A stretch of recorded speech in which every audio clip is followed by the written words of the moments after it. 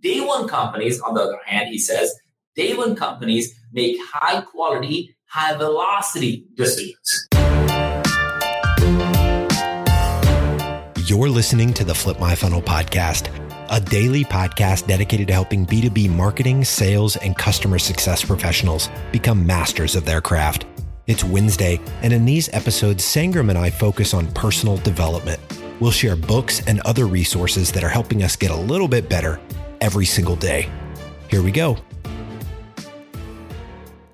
Welcome back to the Flip My Funnel podcast. My name is James Carberry, and as always, I am joined by Sangram Vajre. Sangram, how are you doing today, my man? Dude, this is going to be, I believe, one of the top episodes, not because we're doing it because of the content and who we're talking about and what this person's idea around day one is. Yeah, so we have been doing a series on Jeff Bezos' first letter to his shareholders. We've done 3 episodes so far. This is the 4th and final episode in this series. Let's see, in week 1, we talked about Jeff Bezos' philosophy on growth and how you see that come through in the letters. In the part 2 of this series, we talked about his obsession over customers. Last week, we talked about his philosophy around employees. And this week, we are going to be talking about day one. What is day one? How Jeff Bezos thinks about day one. And I know that you've been really excited about this, Sangram, and you getting so excited about it has made me excited about it. So let's dive in and talk about, first, I guess, let's define what is day one. What's that mean? Well, so in his view, day one requires you to be thinking about experimenting patiently, accepting failures, planting seeds for things that nobody even knows, and some people just feel for it and go for it, making sure that you're double, triple down on the customer insights and customer delight so you could make it. And he consistently had this phrase that this is day one, as he wrote in the first shareholder letter. And then since then, as part of his all hands and as part of his letter since 1997, he kept adding to his letter, the shareholder letter of 1997, saying, it's still day one. It's still day one. And I could imagine people internally and maybe externally getting annoyed and saying that, well, what about day 2? And one day, he said, you know what? It's time for me to help people understand what day 2 means. And he said, day 2 is status followed by irrelevance, followed by excruciating, painful decline, followed by death. And that is why it will always be day one here at Amazon. How powerful is that, James? I love it. So day 2 is essentially status quo, followed by irrelevance, followed by excruciatingly painful decline, followed by death. And that just as I think about that, I'm laughing about it, but because it's so intense, but it makes perfect sense why he's so adamant about keeping this culture of, staying in day one. As we were talking about this offline, Sangram, you mentioned that kind of staying in a day one mentality requires you to do certain things. Can you talk about some of the requirements when you have this mentality? Well, man, one of the things he shared in I think this was like maybe 3rd or 4th shareholder letter. So again, the links will be there so people can download, and it's so easy to find. I think every leader must download and read it. Instead of reading a book, read this because they're not too long and they're amazing and on point, as you can imagine, because I feel like Jeff Bezos is writing these himself. He's not having a PR person write it. He is writing it. So in one of the points that he made, James, was around resist proxies. And what he meant by the idea of resist proxies was this. As companies grow larger and more complex, and I feel like most of us who are in the phase of growing companies or seeing companies grow or working in companies that are growing, we all have this tendency to manage by proxies. And which really means is that, hey, you know what? If somebody's doing it, that's fine. Or we have done it this way always. Or it is okay. Or the standards get lower. We talked about that in the last podcast where have you defined your standards? And if you haven't defined your standards, then you kind of have a tendency to say, you know what, that's okay.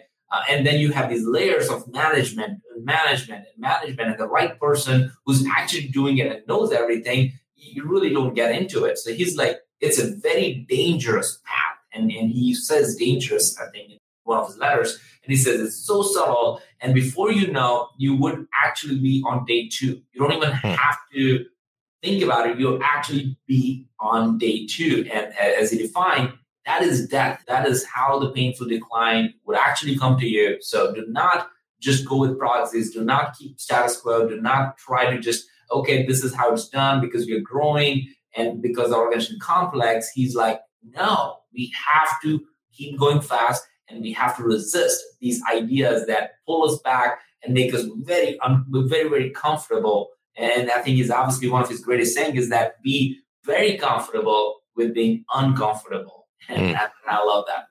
I love it. All right. What's the next component related to this day 2 idea that you wanted to cover today? So you can probably relate to this really well, James, is that, when you are small, I know you're a growing company as well. And I remember when we were 5, 10 people, how fast was the decision-making process? Extremely fast. If it was in my brain, the decision was made. Right. And, as you grew and as we're growing, how hard it is to actually sit and wait for something to happen when we know that it needs to happen. Yeah. It's been really frustrating this past probably 8 months. I say frustrating, when you know that it's a byproduct of a growing organization that you have to learn to figure that stuff out because you're spot on, man. The decision-making process just naturally takes longer when there are more people in the organization. Right. So he says this, and this is a very interesting distinction. I hope everybody kind of takes notes or parks their car or stops working out and listens to this because this is, I feel, super powerful. It really made me underline, highlight, want to make a frame of it and put it somewhere. It literally says this: day 2 companies make high quality decisions. Day 2 company makes high quality decisions. So if you're a day 2 company and you feel like you're making amazing, great decisions, no matter how the speed is, then you are actually a day 2 company already. And if you want to be that, that's great, but that's what you are. Day 1 companies, on the other hand, he says, day 1 companies make high quality, high velocity decisions. That is a big distinction. And the reason we don't make high velocity decisions in a day 2 company is because we're afraid that, oh, shoot, what if you make the wrong decision, right? Goes back to the layers and proxies and all those things. And his point, and I think this is the punchline. He says, most decisions that you're making are reversible. So don't worry too much about it. So he's giving this ability for his entire organization is that, hey, look, your decisions, I just want you to make decisions and go. And if it doesn't work, we can figure it out and fix it or move on or change it, because most decisions, and if you have to put a number, I would say it's 90% plus, that they are reversible. So don't worry too much. Don't wait for a high quality decision at the expense of high velocity decisions. Yeah, it definitely takes the pressure off when you realize that so many decisions are in fact reversible. So that makes a lot of sense. This last piece that we're going to talk about here, Sangram, is around making decisions by consensus and why we shouldn't actually do that. What did you learn from Bezos as it relates to this?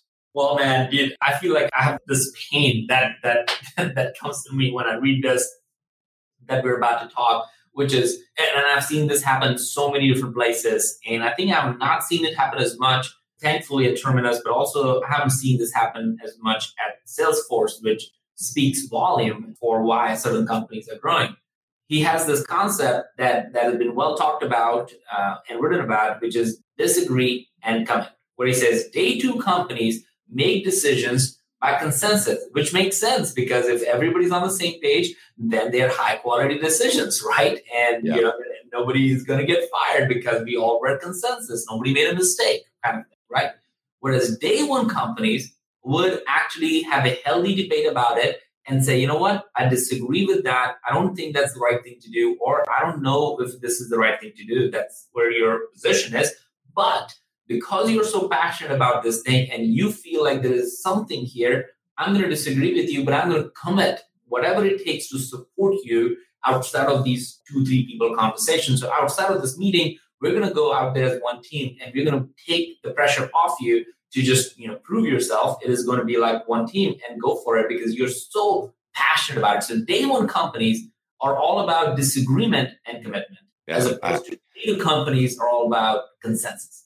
I love that. I feel like Kim Scott talks about that in Radical Candor, and I've also been reading a lot of Patrick Lencioni lately, and I know he talks about this idea of getting commitment, regardless of whether everyone on the team agrees with the direction that you're going with it. You have to be able to get buy-in and commitment from them. And so that's ultimately on the leader to be able to do that. So I love that. Sangram, what is your challenge for listeners today based on what we've chatted about so far? Well, first go and read all these letters. I think they're worth printing and listen and having your executive team read through it. But the challenge is, and I think Jeff does a really good job of exploring it in his letters, is that don't be slaves to process. So the challenge is, have you created in your organization too much process, so much so that the process owns you, as opposed to the other way around? In other words, have you missed the intent of the processes that you have created in your organization? And that's the challenge. Does the process own you, or you own the process? Wonderful, Sangram. Well, this series has been a blast. I was not familiar with this concept of day one, day two. And so the entire series has been incredible. I've really loved this episode. Really looking forward to next week's episode as well. So again, Sangram, this has just been a blast. And I love that you let me be a part of this. Awesome. And remember, without a community, you are a commodity. You've been listening to the Flip My Funnel podcast. To make sure that you never miss an episode, subscribe to the show in your favorite podcast player. If you have an iPhone, we'd love for you to open the Apple Podcasts app and leave a review. Thank you so much for listening. Until next time.